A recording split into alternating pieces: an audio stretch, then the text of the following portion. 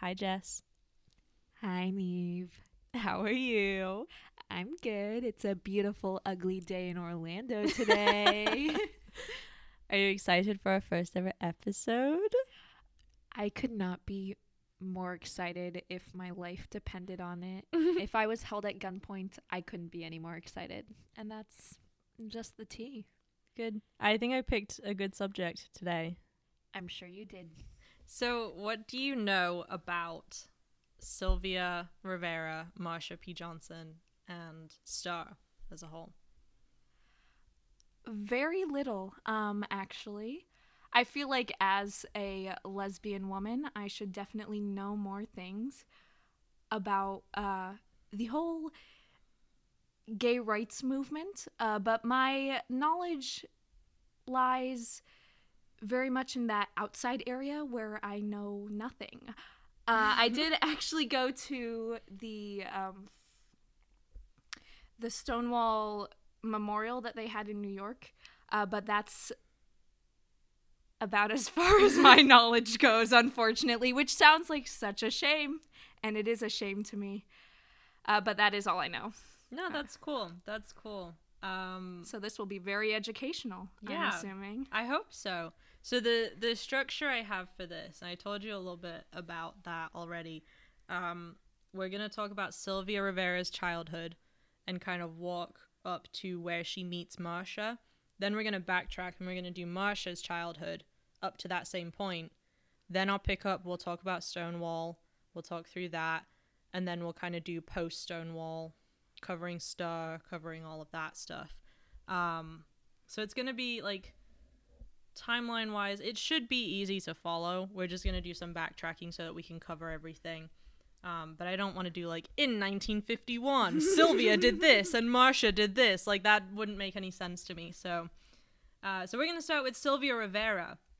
So Sylvia was born on July 2nd, 1951, with the name Ray Jose Christian Rivera Mendoza to Carmen and Jose Rivera in Spanish Harlem, or East Harlem, which is a racially mixed working class neighborhood on the Upper East Side of New York City. So she was always kind of in New York City area. Love that for her. Her parents' marriage was really violent and unstable. Her dad left when she was 2. Her mother at that point remarried and gave birth to her sister Sonia. Her mother committed suicide when she was 22 years old by swallowing rat poison. So, Well, that's interesting. Yeah, she was 22. The mom was 22, right? Carmen. And Sylvia at that point was 3 years old. So that's rough. I would classify that as a bit of a difficult childhood. Not up there with the happiest. Yeah, for sure. definitely not. And that was kind of the start to what was a very rough life for Sylvia. When her mother committed suicide, she actually urged her 3-year-old daughter to do the same thing. She was like, let's do it together. As many people do. It was a very like that just reminds me of Jonestown, like a very cultish, like let's drink the Kool-Aid together kind of thing. Do you know why she would? No. Like, so everything I read was just like, yeah, she tried to get her to do it with her. I'm assuming it was because of this, like, fucked up family situation. Like, you know, Sylvia's dad had already left. Jesus. Sonia's dad, it sounds like, was not really in the picture. So I'm assuming her mom's thought was like, you're not going to have a good life. Let's just end it together. I feel like that's not really the move when it comes to children. Right. But a 3-year-old, yeah. But whatever floats your boat. 3-year-old Sylvia was kind of smart. She said no, I'm not gonna do that. Just say no. Yeah, and you know, the country is a better place because Sylvia just said no. I would agree. And that's why we listen to Dare at all times. Thank you, Nancy Reagan. This Thank is you. the one thing that the Reagans did, was give us this slogan. Exactly. That's it. For you know, all of the wonderful things that the Reagans did for gay people. Of all of those things, The most important. yeah. But we'll do an episode on the AIDS crisis. We don't need to get into detail about Ronald Reagan right now. So anyway, back to Sylvia. So Carmen was her mom, right? Carmen was her mom who had killed herself at this point.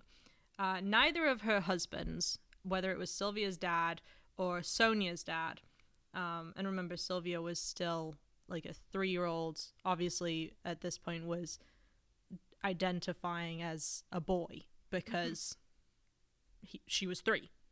So she hadn't had that opportunity to really embrace anything yet. So I think, you know, that's kind of important to remember at this point, because it is a little bit messy. So neither of Carmen's husbands were interested in raising the children, Sylvia and Sonia. So they went to live with Carmen's mother, who they called Viejita, which means little old one in Spanish. So A beautiful name. yeah, it's cute. It's cute. So they lived in Jersey City, so obviously just across the river from New York City, towards New Jersey area. And everyone knows New Jersey is the best place to live. Is this just like full on New Jersey slander? Is that what's going to happen today? New Jersey has produced so many beautiful, wonderful people. But, you know, Frank it is New Sinatra's Jersey. from New Jersey. It's New Jersey, though, is the problem. So, continue. Okay. So yes, they lived in Jersey City. Sonia's biological father, at some point, decided he was going to come back, and he was going to take Sonia to go live with him in Puerto Rico. But of course, he didn't take Sylvia, because that wasn't his kid. And how dare you want to be responsible for a child that was important to someone you loved? Right, and that's the thing, is like at the time of like he married Carmen, right? So he technically was Sylvia's stepdad. But he was like, "Nah, I don't want Sylvia." Or Ray at this point. So he took Sonia to go live with him in Puerto Rico. And Sonia and Sylvia pretty much never saw each other after this. Oh. Yeah. I don't know. I wasn't able to find what age they were. I think they were still quite young. Because in every account I read, this was while Sylvia was still at school.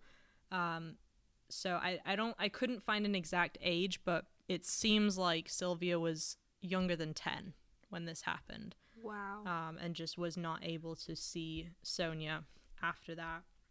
That's really sad. I cannot imagine that at Yeah. all. Yeah. It's that's so she's pretty much lost everyone at this point, right? She doesn't have her mom. Her dad was just not in the picture, wasn't interested. And now her sister's been taken to Puerto Rico. So it's pretty much just Sylvia and Viejita. So they moved to the Lower East Side in New York City. They moved back to New York. But life was still really difficult for them. So Viejita was depressed. She was working all the time. So she often sent Sylvia to go and live with her friends, Viejita's friends, not Sylvia's friends, for short periods of time. So, you know, just free babysitting while she was off working. She also apparently beat Sylvia and told her that she didn't want her. And Sylvia later said she thinks that this is because she had a dark-skinned Puerto Rican father and Viejita wanted a white child. Great. So Sylvia basically had a terrible life is what I'm hearing. Yeah, and we're not even at the worst part. Oh, great. Yeah, so, you know, strap in for that. I'm buckling up. just get yourself ready, because the depression has not yet hit to the full extent. This period was super stressful for Sylvia, because this is when she was increasingly identifying as Sylvia, as a woman. So in the 4th grade, which is what, 10, 11 years old, maybe? I was homeschooled, so I cannot really contribute to this conversation. I think it's 10. I'll go I with think that. it's 10, yeah.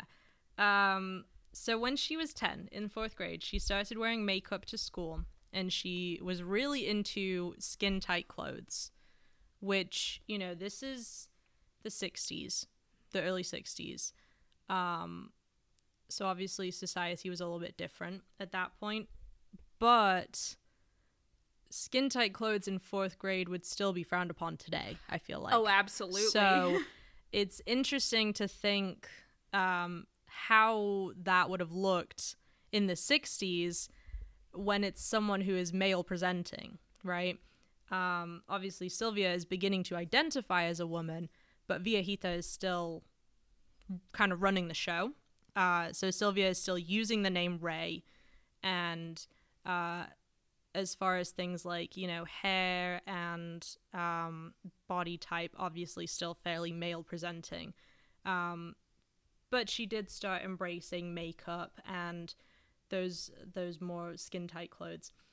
So it's interesting, I think, to think about like how that would be perceived nowadays. And then just imagine how much worse that probably was for her back then. Yeah, absolutely. Like, I can't imagine.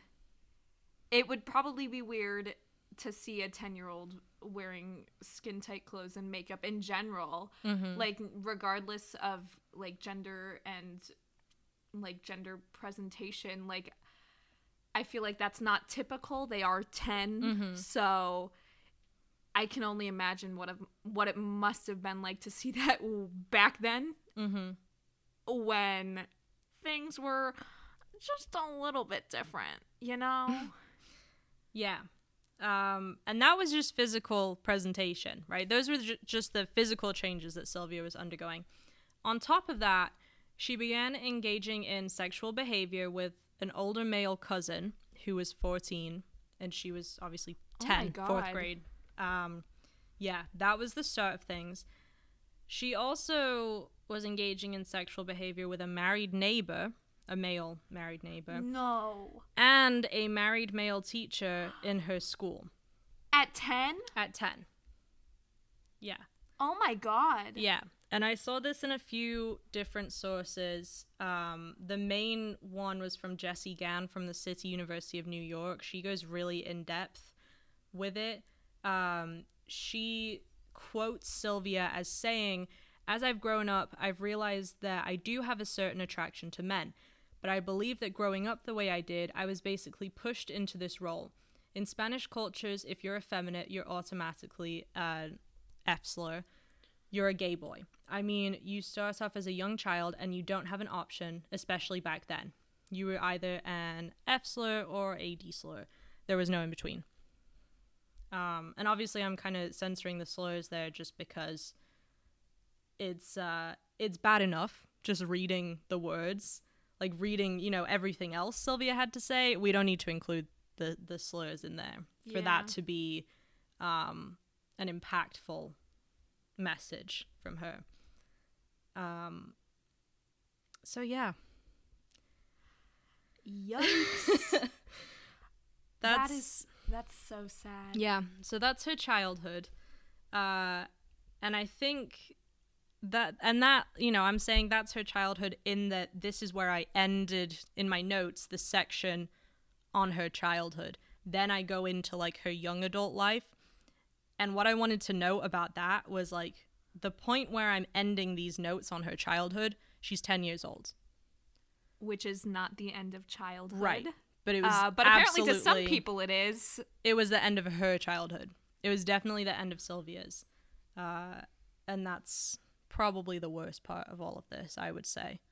Absolutely. That's I think that is like the culmination of everything that she went through, is just the fact that she was no longer a child at the age of 10 because she was having sex with older men. She was identifying as a woman. She was being beaten. She was living in poverty. She lost everyone she cared about. It's a tough life. No kidding.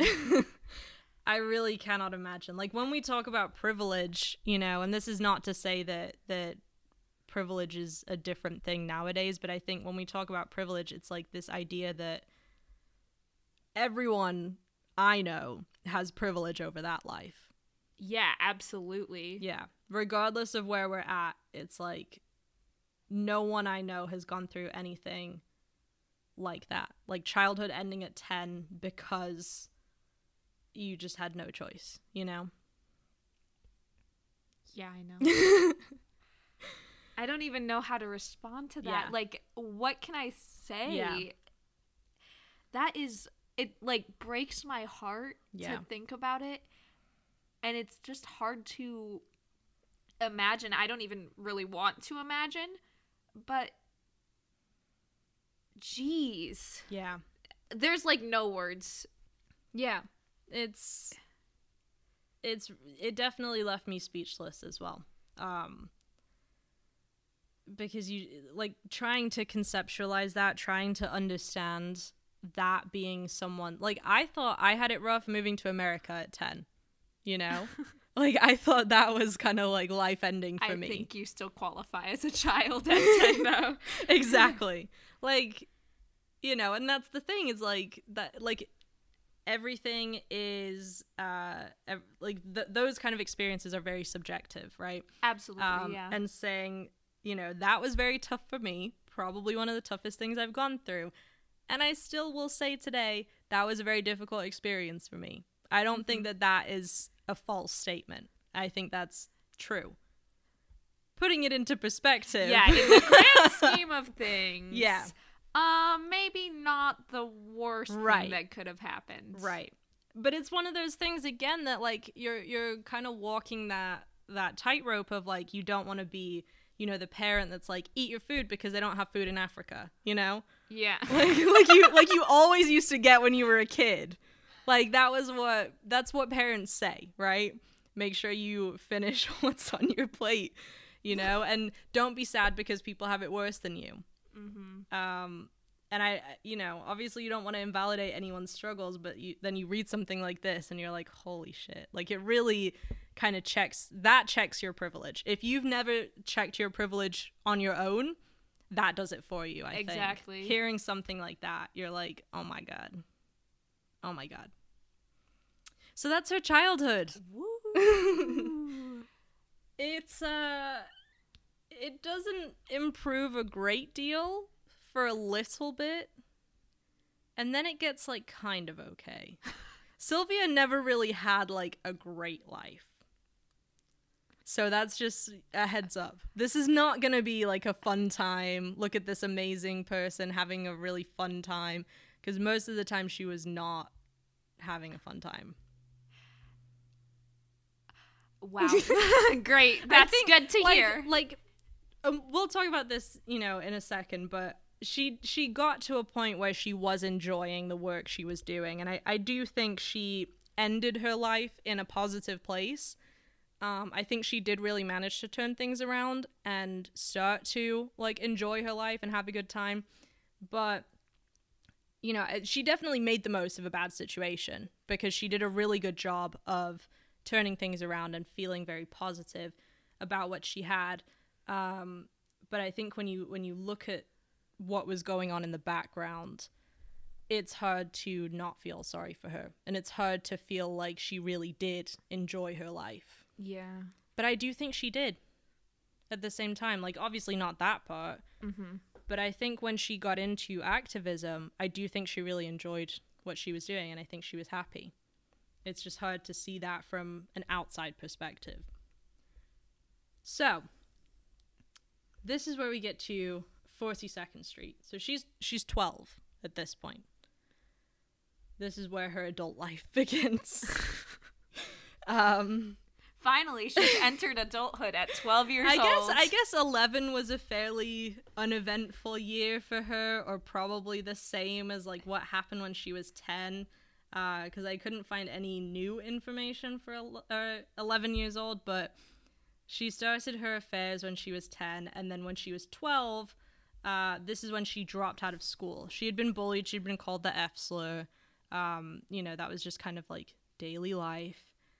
So she dropped out of school at 12, which I guess would probably be end of elementary school, maybe beginning of middle. Again, homeschool. Can't really I don't remember. let you know. Yeah, I don't remember, but I think it would be like the beginning of middle school. So she dropped out. She began hanging out at 42nd Street in the Times Square area. This is where a lot of gay men and trans women spent time and traded sex for money. It's also where the musical 42nd Street takes place. Really? It's shocking. I know. I never would have guessed. Yeah, most people can't. It's a little bit of a underground information, but also not related. Well, thank you. You're so welcome. for sharing your, Broadway secrets with us. I know. I like to let people into the Broadway world for just a moment. So at this point, right, in the early to mid 60s, hustling was the term that was used for male-to-male prostitution at the time. And for many people living on 42nd Street, this was really the only way to survive. It was the only way that you could really make money, especially for people like Sylvia who were working hard to change their gender image, so how they looked and how they were perceived by others. When someone looked like a drag queen, as Sylvia would identify, it's hard to get work.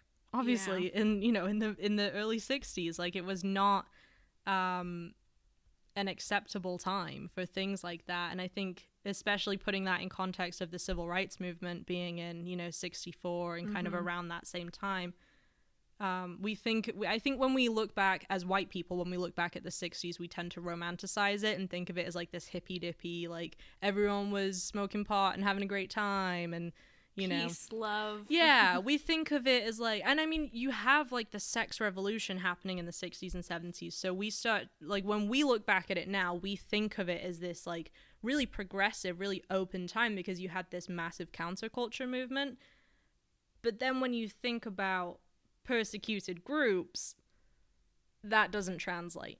Right? When we look back at it's the same way as when white people tend to look back on the 50s, they think about listening to fun music and wearing the big poodle skirts, yeah, and dancing in a diner and drinking milkshakes and that sounds great.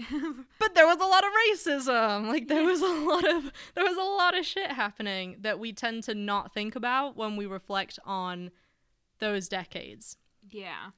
And so I think that it's important to contextualize Sylvia's experience in the 60s as being within the civil rights movement and not just as being within this sex positive framing, because it's important to remember Sylvia was of Latinx descent. Marsha Johnson, who we'll talk about in a second, obviously was black. So the two of them had their own racial and ethnic struggles to overcome in the 60s, as well as being trans women.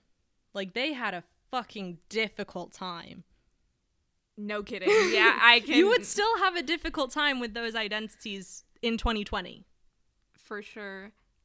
So it's worth thinking about the 60s in that framing, right? In the sense of Stonewall hadn't happened because these two are very important players. Yeah. So you don't even have any kind of gay liberation movement. That's not even a concept in people's minds. So this is just something that happens. This is what Christopher Street looks like, and that's where the Stonewall Inn is, right? That's where all of the kind of pride stuff happens. So 42nd Street and Times Square at this point was kind of filled with male prostitutes, gay male prostitutes, and trans women. When Sylvia started spending time here, Viejita found out, and they fought, obviously, because yeah, Viejita... I don't think Viejita would be a very big fan of this revelation. If she had already been beating Sylvia from a young age, it kind of makes sense that she wouldn't be down for this, I think. Yeah, using our context clues, we can tell that there would probably be a little bit of fallout from this. I like hearing your English teacher come out in that. That's fun. Your inner English teacher persona. Wonderful. Yeah, so Sylvia, because of this, attempted suicide. She didn't when she was 3, when her mom asked her, but now she's 12. So now she said yes. Yeah. Dare can only go so far. Like, it's not even been 10 years, Yeah. right? And this is kind of where she's at. So she attempts, she's unsuccessful. So Viejita commits her to a mental hospital for 2 months. So she's institutionalized for 2 months. When she's released, she runs back to 42nd Street. She's like, I want nothing to do with Viejita. I don't want to be involved with her. I want to go live my life. I wonder what the experience in the mental institution must have been like with her gender presentation. Like, I probably wouldn't want to run back to Viejita either if I were her, getting put someplace that probably wasn't going to treat me any better. Right. Wow. Yeah, and that's a really interesting point, because when I was researching this, it's like I have a lot to cover, right? I want to cover Sylvia, I want to cover Marsha, and I want to cover their work together. I didn't even think to look into her time being institutionalized. I didn't find anything in the readings that I did, so I was like, all right, we'll focus on everything else, all of the other hell that she has to go through. But yeah, that would be interesting. I don't know that she ever talked about that. She's not a super open person. I probably wouldn't want to talk about it either. Yeah. But I think that would be interesting, because I'm sure her experience there would not be very nice. Yeah.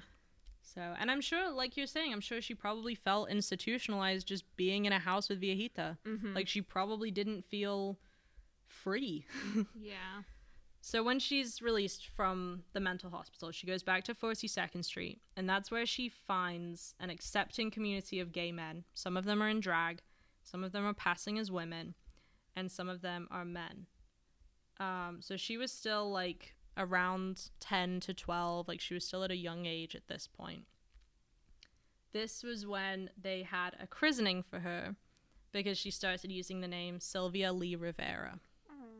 Yeah, so she finally found her place. That's so sweet. Yeah, that's really sweet. Yeah, and things do start to get better. Mm-hmm. Things do really start to pick up at this point.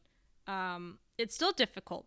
She still has a difficult life, but because she has now found her place, found her community, she starts to feel a bit more at home, and a bit more she puts herself out there and makes friends and feels kind of more comfortable with the people around her.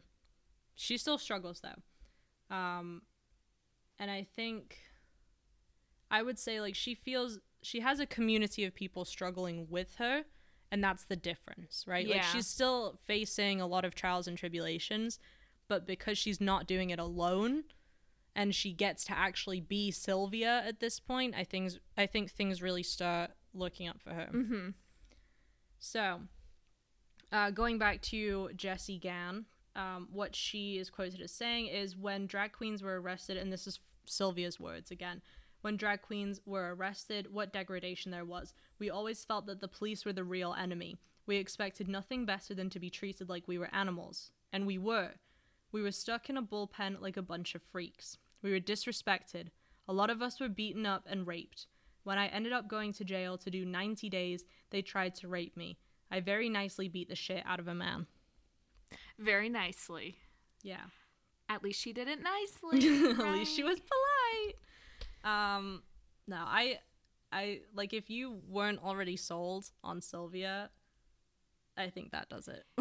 Just that. She's kind of badass. That quote, she's really cool. Yeah. She's a very cool person. And I think, And wow, that how that still reigns true today. Jesus Christ, nothing's changed. Right. So. And we know, and we obviously, I think we should talk in the future about the phenomenon of corrective rape. and the issues that women still face in that, like, specifically queer women, right, with corrective rape. And I think this is, while it may not be specifically, you know, she doesn't outline that it has anything to do with her gender identity, I don't think you would be wrong to assume that it does, right? She's saying when drag queens were arrested, what degradation there was, the police were the real enemy. So it's heavily implied, I think, that all of this persecution is happening from the police because of the way they identify. And I think you can make the case for that being corrective rape. So it's interesting to see all of this happen and to see it still happen today with very little having changed. There really has not been a lot of change. Hell. It's sad as hell. That's a great way of describing that. Yeah, thank you. I kind of have a way with words. So Jessie Gann, in her own words, says, when, because of a police crackdown on Vice, Sylvia ended up in prison at Rikers Island in the cell block reserved for gay crimes. There was a cell block for gay crimes, which is cool. Interesting way to put it. Sure. She met a black queen friend named Bambi Lamore. In jail, the two developed a reputation for being, quote, crazy abnormal bitches, according to Rivera. Nobody ever fucked with us. That's sick as hell. Yeah, I think Sylvia's very cool. Very cool person. Even when she's being shoved in a jail cell for gay crimes, she still manages to those assert... gay crimes. They always get me with them gay crimes. It's an so interesting non-specific phrase. Yeah, it's like imagine going to a courtroom today and being accused of gay crimes. Like, and there are, like, in other countries, I'm sure there's yeah, plenty of that. Absolutely. But, like, here, I cannot. It's interesting to think what might, like, I'm sure it was just, like, prostitution, but gay. Yeah. You know, it's like you worse bake a than cake, regular. but you put this little gay sprinkle on top. Yeah. It's like, prostitution is bad, but gay prostitution, worse, for sure. Homelessness is bad, but gay homelessness, awful. Yeah, we're gonna arrest you for that. Yeah. Rough period. But once she kind of got out of Rikers Island and was back on 42nd Street, this was the period when she met probably the two most important people of her life. She met someone that she's only ever referred to as Gary. We don't know his real name. She just calls him Gary. They fell in love, and they lived together. I love that for her. They made money as sex workers and were often addicted to drugs. Don't love that for her. They were together for 7 years. Like, they were together for a really long time. They lived in a relatively safe $25 a week hotel room. But Sylvia was still assaulted, robbed, and arrested multiple times while this was happening. But at least they had a home. You know, my $25 a week hotel. At least they had a place to stay. That's true. Yeah. And they had each other. They were in love. You know, a love story for the ages. This was also when she met Marsha P. Johnson. Whoa. Our girl Marsha. Marsha quickly became Sylvia's friend. They ended up being lifelong friends and political allies. They went to numerous rallies together. They started a whole bunch of things together, but I'm getting ahead of myself. When they met in 1962, Marsha was 6 years older, which I guess she always was 6 years older. But when they met, she continued to age. She did not just turn 6 years Marsha old. P. Johnson is Benjamin Button. She was aging backwards. So when they met, she was 6 years older, and then a year later, she was 5 years older. And it just I hate it when that happens. Yeah. I'm great at taking notes, if you couldn't tell. So when they met, and also forever, Marsha was 6 years older. But when they met, Marsha took Sylvia under her care and protected her, and was like a little kind of mothering figure, or maybe a sisterly figure. Yeah, sweet, very nice friendship. In the mid 1960s, so not too far along from all of this chaos that we've just talked about, right? Going to prison multiple times and kind of being on 42nd Street and kind of in and out of institutions. In the mid 60s, Sylvia began hormone treatment, thinking that she wanted to undergo some kind of body transformation.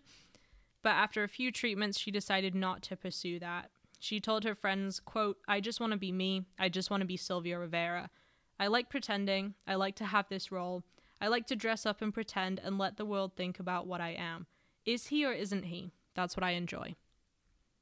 So Sylvia's That's interesting. Yeah, Sylvia's a very interesting person in that she never really stops referring to herself with male pronouns. Like she kind of always she uses a mixture whenever she talks about herself.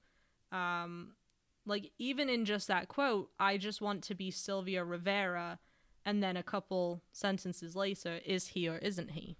You know? Yeah. I think it's interesting that she has her specific identity and feels very comfortable with it. It just may be confusing to people that aren't Sylvia. But it really only matters to Sylvia. Exactly. And she's comfortable. She's happy at this point. Like she's feeling, set in where she is. And it's not And her that's good. problem if it confuses anyone. Exactly. Like, Exactly. She doesn't owe anyone an explanation. I'm using she, her pronouns because that seems to be preferred for her. Like she refers to herself with he, him sometimes, but most frequently uses she, her. mm-hmm. And every article that you read says she, her. So that's kind of why, Yeah. that those are the accepted pronouns for Sylvia, but she kind of does her own thing. Mm-hmm. So it's very interesting. So that's Sylvia. That's Sylvia up until she meets Marsha. Now we're going to talk about Marsha. Was her childhood also like Sylvia's? It was also rough. It was not as bad. Okay. Yeah. I'll So it's allow not as depressing. Okay. And that's not to say that Marsha didn't have her own struggles. Oh, She absolutely, definitely yeah. did. The thing is, I read multiple accounts of Marsha and of her childhood, and I couldn't find details that got as specific and as nitty-gritty as Sylvia's. So I'm making the assumption then that it wasn't as bad because I just could not find anything. Mm-hmm. So I could be wrong, Yeah. and if I am, I would love to, do more research and find out what is out there. But I read multiple accounts and I put in the struggles that she had, and Yeah. there were struggles. It just wasn't, her mom ingesting rat poison at 3 years old. Trying to convince you to also ingest rat poison. Yeah. So this is a little bit shorter because of that.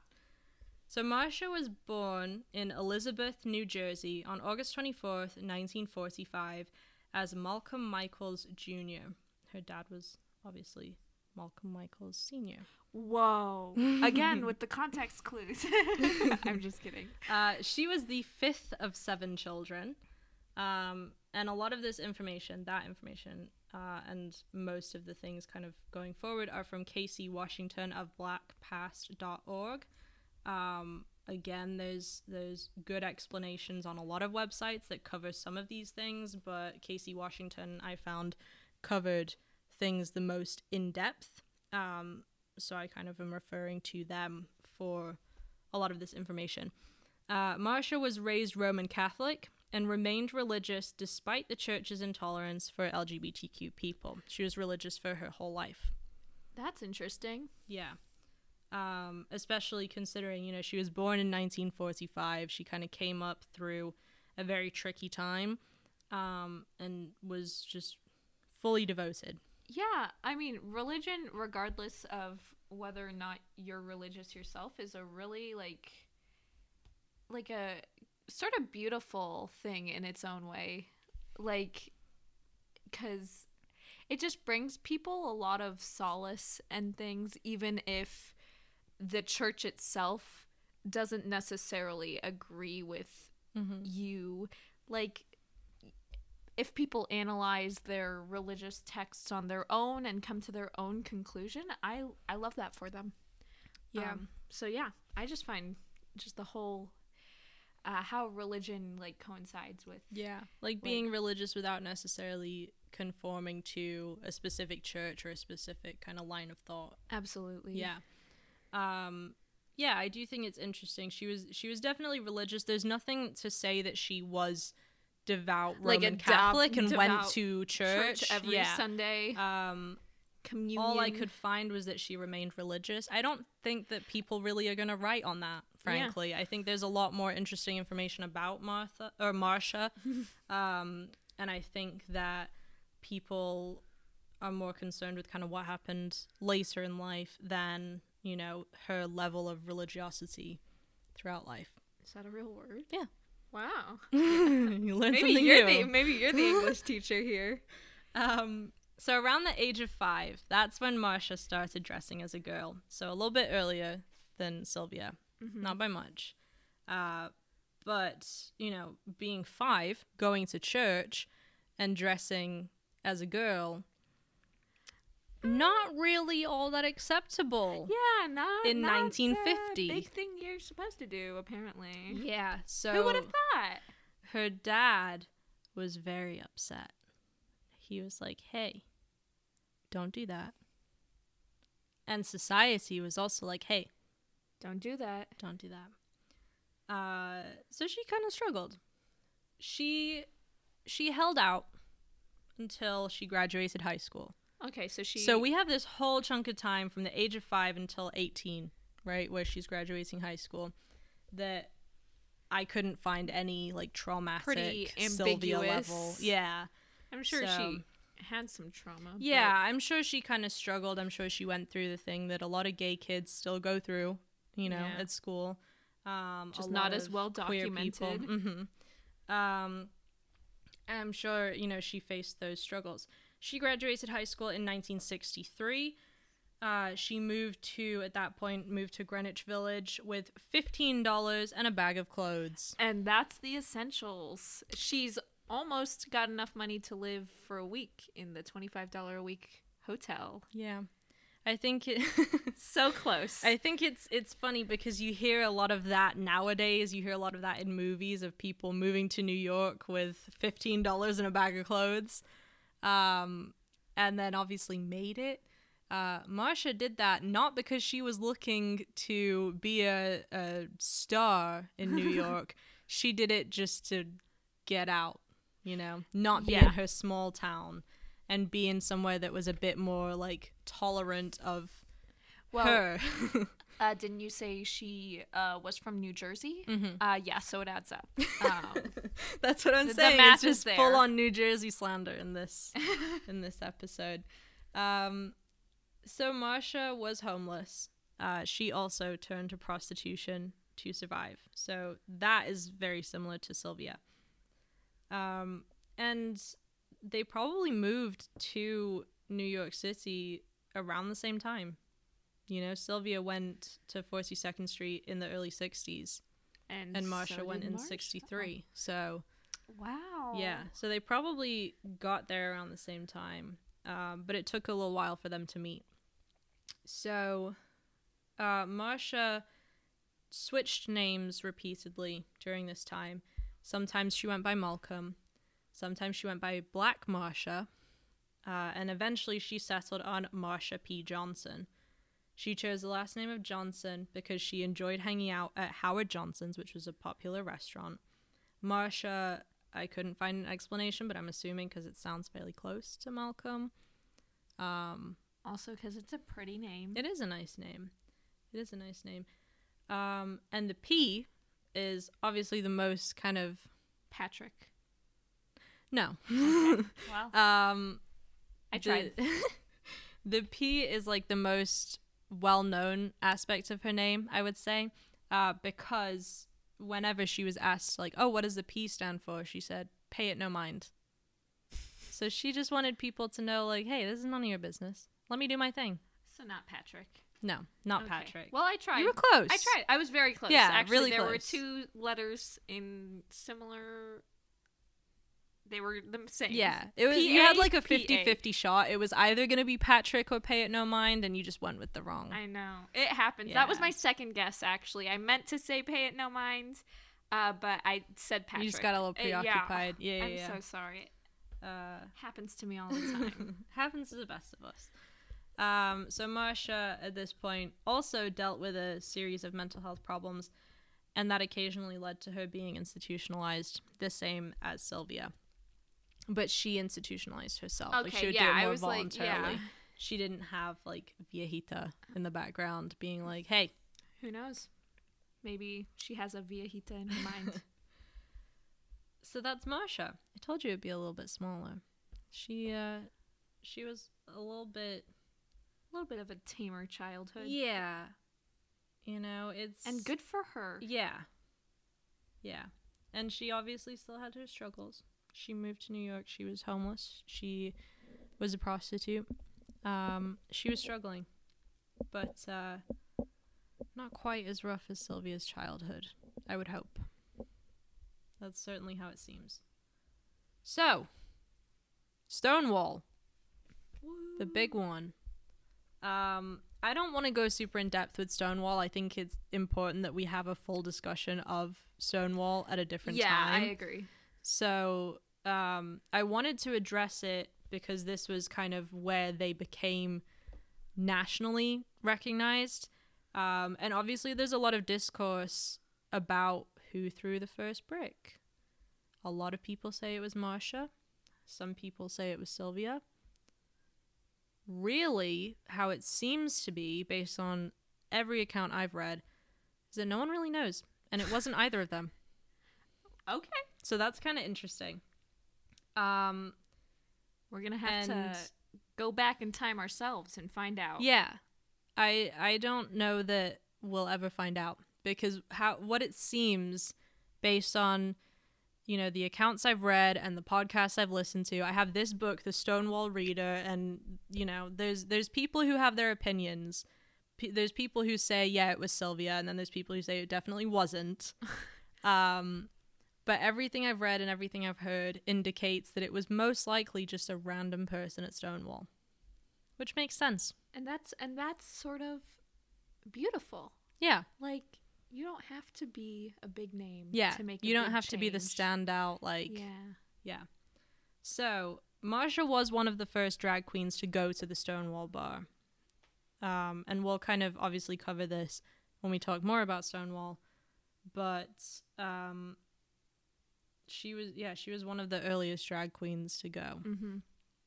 So, Sylvia says that she was involved on the night of the riots. And when I say Marsha was one of the first to go, I mean to the actual, like, bar, like the actual kind of club aspect of it. Mm-hmm. When we're talking about the specific night, the specific event of the Stonewall riots, Sylvia says she was there. A lot of people disagree with her. She said that was her first time ever visiting Stonewall, and I do have a note somewhere in here if I can find. Yeah, so her exact quote was, this was in an interview with Eric Marcus, who hosts a podcast called Making Gay History, and he shares a lot of these interviews that he has had with important figures such as Sylvia. This was from a 1989 interview that he had with her. Her exact quote was, "Everybody's like, why the fuck are we doing this all for? The attitudes in people, and a lot of people at that time were so involved. Like I said, I was involved in different movements. The people at them bars, especially at the Stonewall, were involved in other movements. And everybody like, all right, we got to do our thing. We're going to go for it. When they ushered us out, they very nicely put you out the door. Then you're standing across the street in Sheridan Square Park. But why? Everybody's looking at each other. But why do we have to keep on constantly putting up with this?" And the nickels, the dimes, the pennies, and the quarters started flying. So then Marcus asks, why was that? Why were the people throwing their change? Why were they throwing these nickels and dimes? And Sylvia says, that was the payoff. You already got some, so here's some more. And she goes really in depth talking about her experience at Stonewall. She's like, it was really beautiful. She's super like specific as to the police coming in. Here's what they did. They put a padlock on the door. It didn't matter because we were all kind of fighting. A lot of people just say she wasn't there. So it is really interesting to me that she is very adamant. She's telling this story as if it's her personal narrative, and a lot of people just outright say, like, she was not there. So that's interesting, I think. Marsha is one of the people who said Sylvia wasn't there. Dang, call her out, I guess. Marsha says Sylvia fell asleep in Bryant Park and missed the event altogether.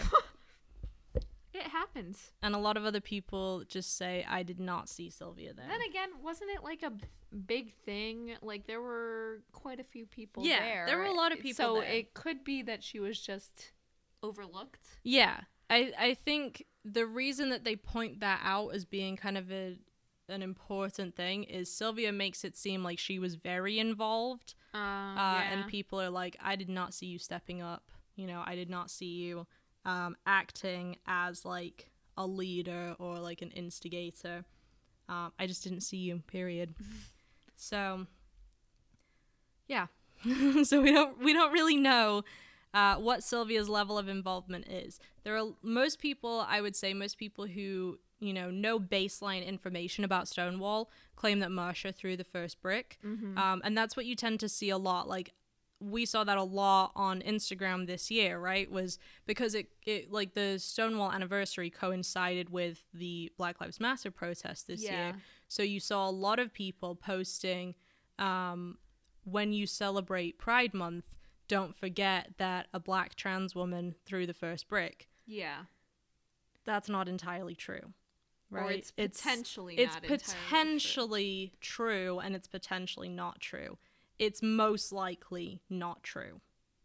But she was still important, and I think we should still definitely give her credit where credit is due. Yeah, absolutely. And that's the whole point of talking about her, right? Is to recognize you don't need to throw that first brick at Stonewall to be the person that starts an entire movement. I do think we need to give Marsha credit and Sylvia credit as being the individuals who began the gay rights movement in the US. Yeah. We would not have anything that we have today as far as like our rights if we didn't have Marsha and Sylvia. So I do think we need to give them credit. I just don't think we should focus on the first brick at Stonewall being the reason that we give them credit. Especially because when you look at the way that people were framing rioters even this year, saying like, people were looting and rioting and out in the streets in 2020, the racism that comes along with that and the framing that people have about that. Throwing a brick is maybe not the best thing to attribute to someone when you're talking about them starting a movement. Let's give them credit for everything that they did. Yeah. Let's talk about all of the wonderful things that they were able to accomplish. So let's talk about that now. Woo. Let's get into it. Nice segue. Thank you. So Sylvia and Marsha really embraced the rebellion, even if they weren't at Stonewall. It seems to be commonly accepted that Marsha was there, at the very least. Sylvia, it's like, maybe. But Marsha, it seems to be that she was there because she went to Stonewall frequently. Because of what happened with Stonewall, Marsha and Sylvia began something called STAR. We'll talk about STAR in a second, but I want to just kind of talk about what happens in the US because of Stonewall. Obviously, things do kind of change. And again, we'll talk about this at length when we talk about Stonewall. But it has to be mentioned because it's a really important aspect of who Marsha and Sylvia are as individuals. So the riots really changed the national political climate and forced the country to reckon with queer rights for the first time ever. Two organizations began in New York City the Gay Liberation Front, or the GLF, and the Gay Activists Alliance, or the GAA. Marsha joined the GLF, and Sylvia went to a few meetings, but didn't formally join. Arthur Bell, who was a founder of the GAA, so the other organization that they weren't going to, said, quote, "The general membership is frightened of Sylvia and thinks she's a troublemaker. They're frightened by street people." Yikes. That's a yikes. Yeah. That is a big yikes. Yeah. Not gonna lie. So, it's Why would interesting. You say that? It's I think a lot of it is racism. Surprise, surprise. Wow, racism in the US? Oh my god. You know, just this aspect of calling them street people, when the people who tended to be living on the streets were overwhelmingly trans women or ethnic minorities that were also queer in some way, shape, or form. Yeah, for our guy Arthur Bell to be coming out and saying that, A not little great. Disappointing. Yeah, Don't know not Arthur, great. but I'm disappointed in him. Yeah, maybe we'll talk about him at some point. Maybe we just won't give him the time of day. I guess we'll see. Martin Duberman, who is a gay historian, and I honestly couldn't tell you if that means he's a historian and he's gay, or if he focuses on gay history. I think Or maybe both. Maybe both. Probably both. Probably both. Definitely he studies gay history. I don't know if he's also gay. Maybe I should have checked that, but I'm a bad journalist, so I'm not a journalist. I'm a bad researcher. But he is quoted as saying, "If someone was not shunning her darker skin or sniggering at her passionate, fractured English, they were deploring her rude anarchism as inimical to order or denouncing her sashaying ways as offensive to womanhood." And that's about Sylvia. Yikes to all of those people that were doing that. Yeah. So he's really characterizing all of society at this point as being really not great. Really, not fans of Sylvia. But she kept going to meetings. She kept expressing herself loudly. She participated in the political actions and activism of the time. But other women were concerned and didn't like her.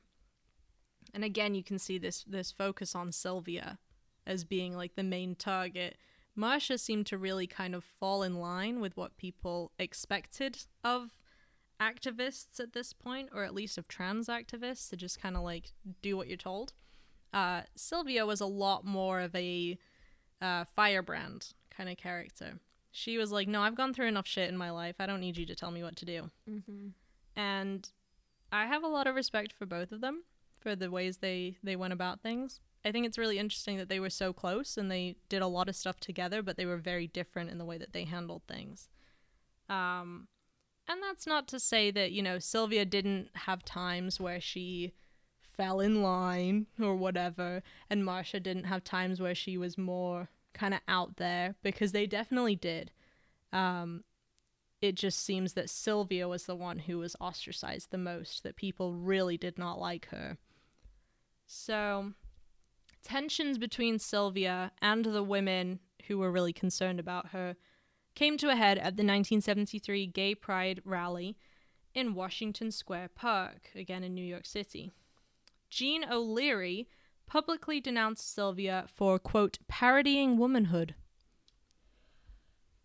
Okay, Jean. Keep it to yourself. Come on. With a name like Jean, really? Sorry to all the Jeans out there. Yeah, apologies to the Jeans, but Jean O'Leary... She's not really representing you guys that well. That seemed to be a big thing with people. They did not like that Sylvia was very unabashedly trans and very unapologetic about her gender identity. So Lesbian Feminist Liberation, which is an organization of the time, passed out flyers opposing the, quote, female impersonators. Jeez. Let's go, lesbians. Let's not go, lesbians. Yeah. Why? Not great. Yeah. So giving us a bad name now. Wow. yeah, Thanks a lot, guys. again, like that's this is a talking point for another day. But there's a lot of discrimination and homophobia and transphobia and biphobia and whatever within queer activism. Honestly, frick turfs. Frick them. Yeah. Absolutely agree. Thank you. Yeah, I guess you could call Jean O'Leary a turf. Yeah. Yikes. Said, don't parody womanhood. Yeah, not great. That caused Sylvia to again attempt suicide. Not again. And drop out of the movement. Great. Okay, so they fricked it up for everyone. They basically just shamed her out of nice participating. Great. Thanks, guys. Yeah. So she's kind of done. That was 1973. So to talk about Star, we are going to go back a little bit, but that's fine. So that's kind of the outside activism. Sylvia and Marsha also spoke about a third gender identity, which was a topic that really hadn't been explored at the time and still continues to not really be explored. So that's interesting, I think. I agree. I concur. And Marsha, at this point in time, she was kind of having a good time. She was kind of living her best life. So while Sylvia's trying to kill herself, Marsha's out here living the life. Yeah. In 1972, Marsha performed around the world with the popular drag theater company Hot Peaches. Well, that's nice. Yeah, she was chilling. She was just simply vibing, having a very good time. Andy Warhol featured Marsha in a 1975 screen print portfolio of drag queens and transgender activists at the nightclub Gilded Grape. So she was out here, she was touring the world with a drag theater company. She was being featured in magazines, in portfolios from Andy Warhol. Absolutely living the life. Yeah.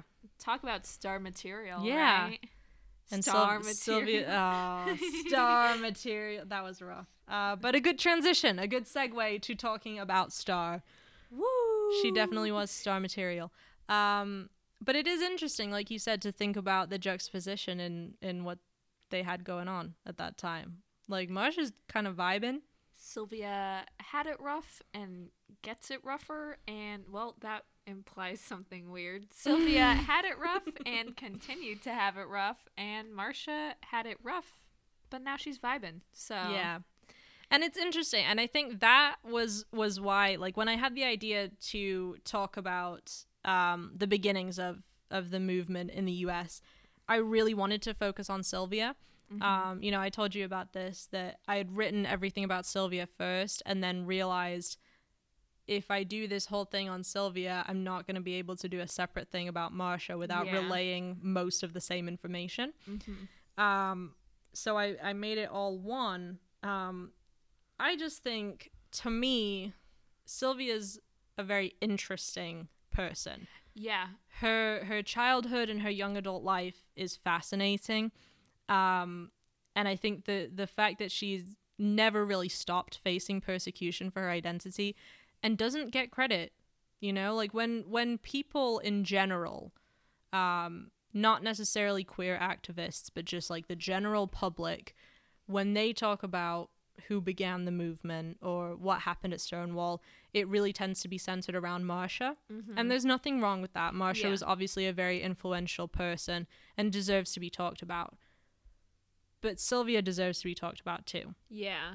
And I don't think she gets nearly as much attention as Marsha then or now, which is very interesting to me. And that's why I want to talk about her. I think she's fascinating. So, STAR. STAR stands for Street Transvestite Action Revolutionaries. And I did kind of want to start by talking about the term transvestite. We have talked about potentially doing a discussion at some point of terminology and how it's evolved over time and how there's still not a clear consensus over what terms should be used for people, whether it is for trans individuals or for, you know, umbrella terms for being queer or LGBT or gay or whatever you want to use. So we'll save most of the discourse for that, but I do kind of want to outline by saying, you know, nowadays some people do consider transvestite to be an offensive term, while others think it's totally fine. Yeah. Like, it's a very prominent word in, like, Rocky Horror Picture Show, which the queers love. I love Rocky Horror. Like, don't group me in. I'm just kidding. I know we all enjoy Rocky Horror. Crossdresser does seem to be the preferred modern term. So I, to be honest with you, can't remember what I used in my notes. I think I used crossdresser, but I can't really explain what star is if I say crossdresser. So that's true. So I'm using the term transvestite to explain that's what star is. That's how Sylvia and Marsha referred to themselves and the people that they helped. So it's difficult, I think, when you look back. Like, when I gave you Sylvia's quote earlier, I censored the slurs, but they seem to be a lot more, like, liberal with the usage of slurs and terms like that. And I think we talk a lot about reclaiming them, but it seems like for a long period of time, they weren't really lost, you know? Yeah. Does that make sense? Mm-hmm. We'll talk about that more. Like, we don't need to talk about that today, but I do think it's interesting. Anyway, there was a lot of housing and employment discrimination, as you could probably expect, of their communities, and harassment on the street from police and from strangers, which also makes sense. Yeah. Makes sense. It seems to be very expected. I would expect that to still happen today. Mm-hmm. So, as sex workers, Sylvia, Marsha, and a lot of the other people on 42nd Street or on Christopher Street or within that area were at a high risk of being arrested. Arrest would place them in a men's jail because biologically they would be considered men, and police obviously did not. I mean, still today, I'm sure that would be the case. So if they were arrested, they would be put in a men's jail, which would then place them at a really high risk of physical and sexual assault. Yeah. Because they are presenting a certain way. Yeah. So it's a really tricky situation. It's like the only income stream that's available to you is to sell yourself for sex. But when you do that, you put yourself at risk of being jailed and experiencing even worse situations. So it's just not, it's not good. Yeah. I don't know how else to put it. It's just not good. A lot of other people came to Greenwich Village at this time and lived on the streets. Many gay people were thrown out of their homes, or they ran away to a community of people like them, much like Marsha and Sylvia did. Some of them had drug problems and some of them didn't, but almost none of them worked because they were too young, they had no job history, no proper ID, or they had to make sure their belongings weren't stolen. They kept most things in paper bags or in shopping carts. Only a few shelters existed, but were often run by churches that condemned homosexuality. So again, kind of a paradoxical situation for them. And there was nowhere to go for safety. There was no beds available for them, no free meals. You know, they didn't really have any places to go for those things. And they also just didn't really have anywhere that they could just kind of sit and not worry about being arrested, because the police like to jail homeless people just for the hell of it. So people really struggled. Sylvia and Marsha knew that the government wasn't going to help those people because they'd been in that situation. So once they started to gain national attention because of Stonewall and because of the attention then focused on New York and on the region specifically they were living in November 1970, Sylvia and Marsha rented a long-neglected, physically unsafe 4-room apartment on the Lower East Side. The perfect place to live. They called this the Star House. This was the first Star House. It wasn't really a homeless shelter. It was a bit more of what they considered a drop-in center, so people would just kind of stay when they needed to and then kind of leave. There was no really formal way of doing things in the beginnings, in these kind of early days of Star. Drug use was rampant. A lot of people using drugs. And as a result, there were a lot of fights among visitors, whether they were staying for a bed or just coming for a meal or visiting someone that was staying there. There were fights. A lot of fights. Sylvia and Marsha really considered themselves the parents here. They called the younger cross-dressers their children. Aww. So they, yeah. That's kind of sweet. Yeah. That's really sweet. They were definitely very kind of maternal and, yeah, it was nice. It was a nice kind of dynamic. They offered safety in an urban environment that had none. That's how they saw themselves. That was kind of the mission of Star. Rent was only $200 a month, and some of that was obtained through fundraisers, panhandling, and sex work. So a lot of people, you know, even if they had to kind of struggle and try and find ways to make money, it typically wasn't too bad for people. I mean, if you think about Sylvia's living situation with Gary, right, $25 a week for that hotel room. Yeah. That's $100. So, like, for a month, right? And then it was her and Gary. Then you've got kind of $200 a month for the people living in Star House. And a lot of that was kind of obtained by Sylvia and Marsha and the institution as a whole. So it wasn't too bad. Yeah.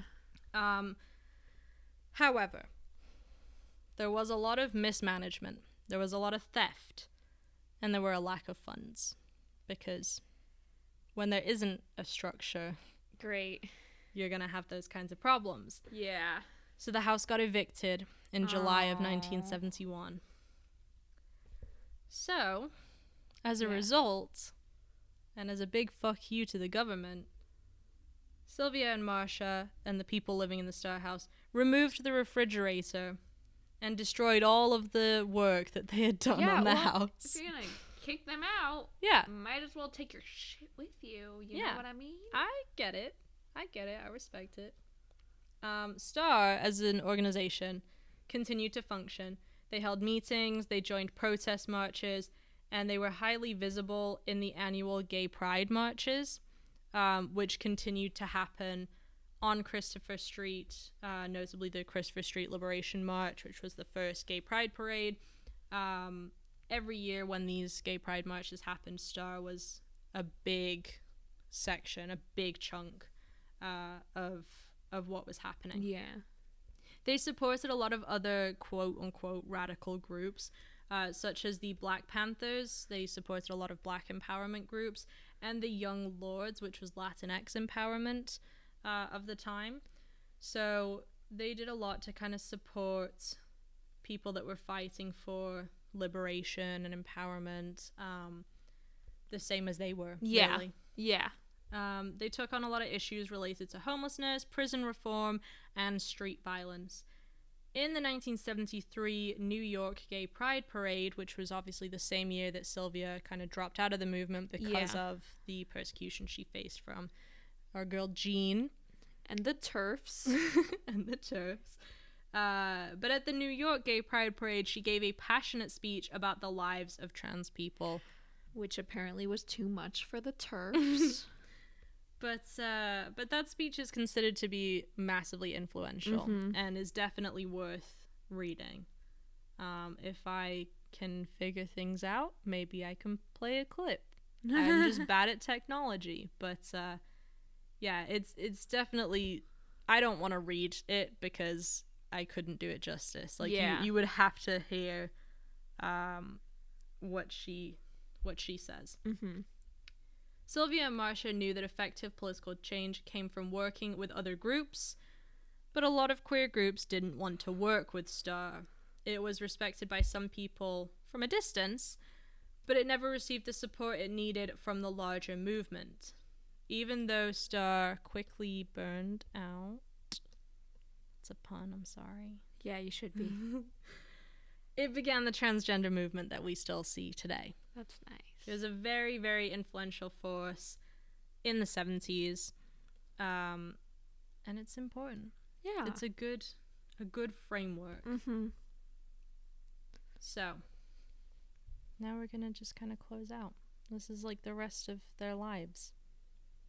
Just kind of what happened afterwards. So so remember, Sylvia at this point had dropped out of the movement. She was done. She just felt ostracized by everyone, and you can't blame her. I definitely don't blame her. Very understandable. So Marsha, whose name I spelt wrong in the notes there, that's fine. She continued her activism with the institution ACT UP in the 1980s. She announced in June 1992 that she had been HIV positive since 1990. Mm-hmm. So kind of when the AIDS crisis was really at its peak, she noted she had also been kind of struggling with HIV. She died on July 6th, 1992. And this is kind of an interesting story. She was found floating in the Hudson River, and her death was initially ruled a suicide, but there was a lot of doubt regarding whether she was suicidal or not. She'd never made any prior attempts. She obviously seemed to have had, like, fairly positive things happening in her life, right? Like, at that point, yeah. Yeah. Aside from, obviously, being HIV positive, but she enjoyed her activism and her work, and that seemed I feel like that be, wouldn't stop her. Right. It's widely agreed that the police were not interested in properly investigating her case because she was a black trans woman. ACAB. Is all we can really say to that. Of course, then, the other option is that she was probably a victim of violence. Her death received really no attention in the media. She had a couple articles were written, but mostly she didn't get any attention. That's a shame. Yeah. Like, all things considered, you feel like people would care more. Right. Mariah Lopez did care more. Mariah Lopez is a transgender activist still today. And in 2012, she convinced the NYPD to reopen the case and investigate a possible homicide. So, 20 years after Marsha's death, they finally reopened the case. Just in time. Thank goodness. So shout out Mariah. Thank you, Mariah. Shout out Mariah. That's hero awesome. we need. People really pushed for a long time. Mm-hmm. And I honestly don't think we'll ever know what happened to Marsha. But well, because they waited too freaking long. Yeah. Like, of course. Yeah, exactly. It's just unfortunate. Yeah. It's really unfortunate. In 2015, the Marsha P. Johnston Institute was founded to protect the human rights of transgender and gender nonconforming communities. So that's Marsha's legacy. Mm-hmm. And obviously, as we talked about, she is widely credited as being the one who threw the brick, the one who kind of started the movement. And while I think a lot of that is true, it's important to think about Sylvia's legacy as well. Yeah. The last note, and I actually found this out today because this is a recent note. In August of this year, on August 31st, actually, of this year, it was announced that 166,000 people signed a petition to have Marsha honored in her hometown of Elizabeth, New Jersey, and the city government announced that a statue is going to be erected by the city hall. Oh. Yeah. That's really nice. Yeah. So that's an awesome thing. Yeah. I think that she's going to get that official recognition because, you know, when you think about the people who are familiar with her name, I think it's typically activists. Yeah. Right? It's typically queer people. And I think it's great that she's going to have a statue. She's going to have something to commemorate her in her hometown. Mm-hmm. So Sylvia. In the mid-1990s, Sylvia felt really ostracized and marginalized by the community. They were at that point mostly focusing on assimilating into mainstream society. She did later renew her activism. Notably, she fought for transgender people to be included in New York State's Sexual Orientation Non-Discrimination Act, and she sought justice for Amanda Milan, a transgender woman murdered in New York City in 2000. So she did kind of get back into activism, but very disorganized and very kind of loose campaigns here and there. Yeah. As opposed to being a part of a major... bit of freelance work, one might say. Sylvia died of liver cancer on February 19th, 2002, at the age of 50. After her death, a street in Greenwich Village was named after her. An activist then founded the Sylvia Rivera Law Project, a non-profit legal group that fights for the rights of trans people. So they really both, nice. they both have a group named after them that fights for trans rights. That's a good way to end that. Well, not the cancer thing. No, but like, and not Marsha being murdered and never finding out what happened. But like the fact that they're getting like recognition the way that they deserve is really nice. Yeah. I think it's good. I think having institutions that are named after them really shows their impact and really continues their work and their legacy. Absolutely. And I agree. It's just nice. Yeah. It's nice. I don't know what else you can say because it's not a terribly nice story throughout, but you can't be like, wow, that was sick as hell. Maybe when they sick died. in a different way. It was not a great and not enjoyable time. But I do truly think that Marsha and Sylvia enjoyed their lives and liked the work that they did.